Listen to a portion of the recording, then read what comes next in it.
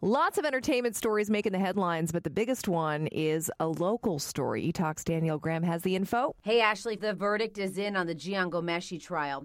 The former radio host has been found not guilty on all charges in his sexual assault trial. Ghomeshi had been facing 4 counts of sexual assault, as well as 1 count of overcoming resistance by choking. But the story isn't over yet.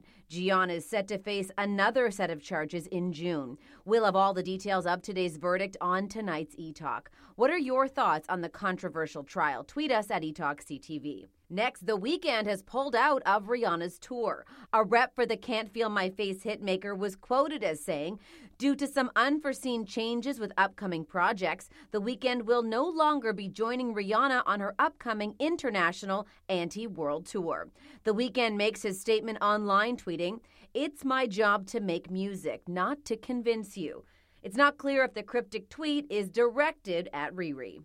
And finally, Selena Gomez was spotted in the crowd at ex-boyfriend Justin Bieber's concert last night in L.A.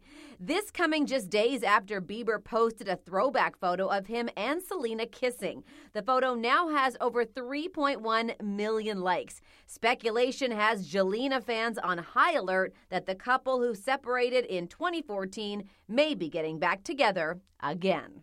And on tonight's show, Lainey and Liz are in superhero training camp. All that and so much more tonight at 7:30 on CTV2.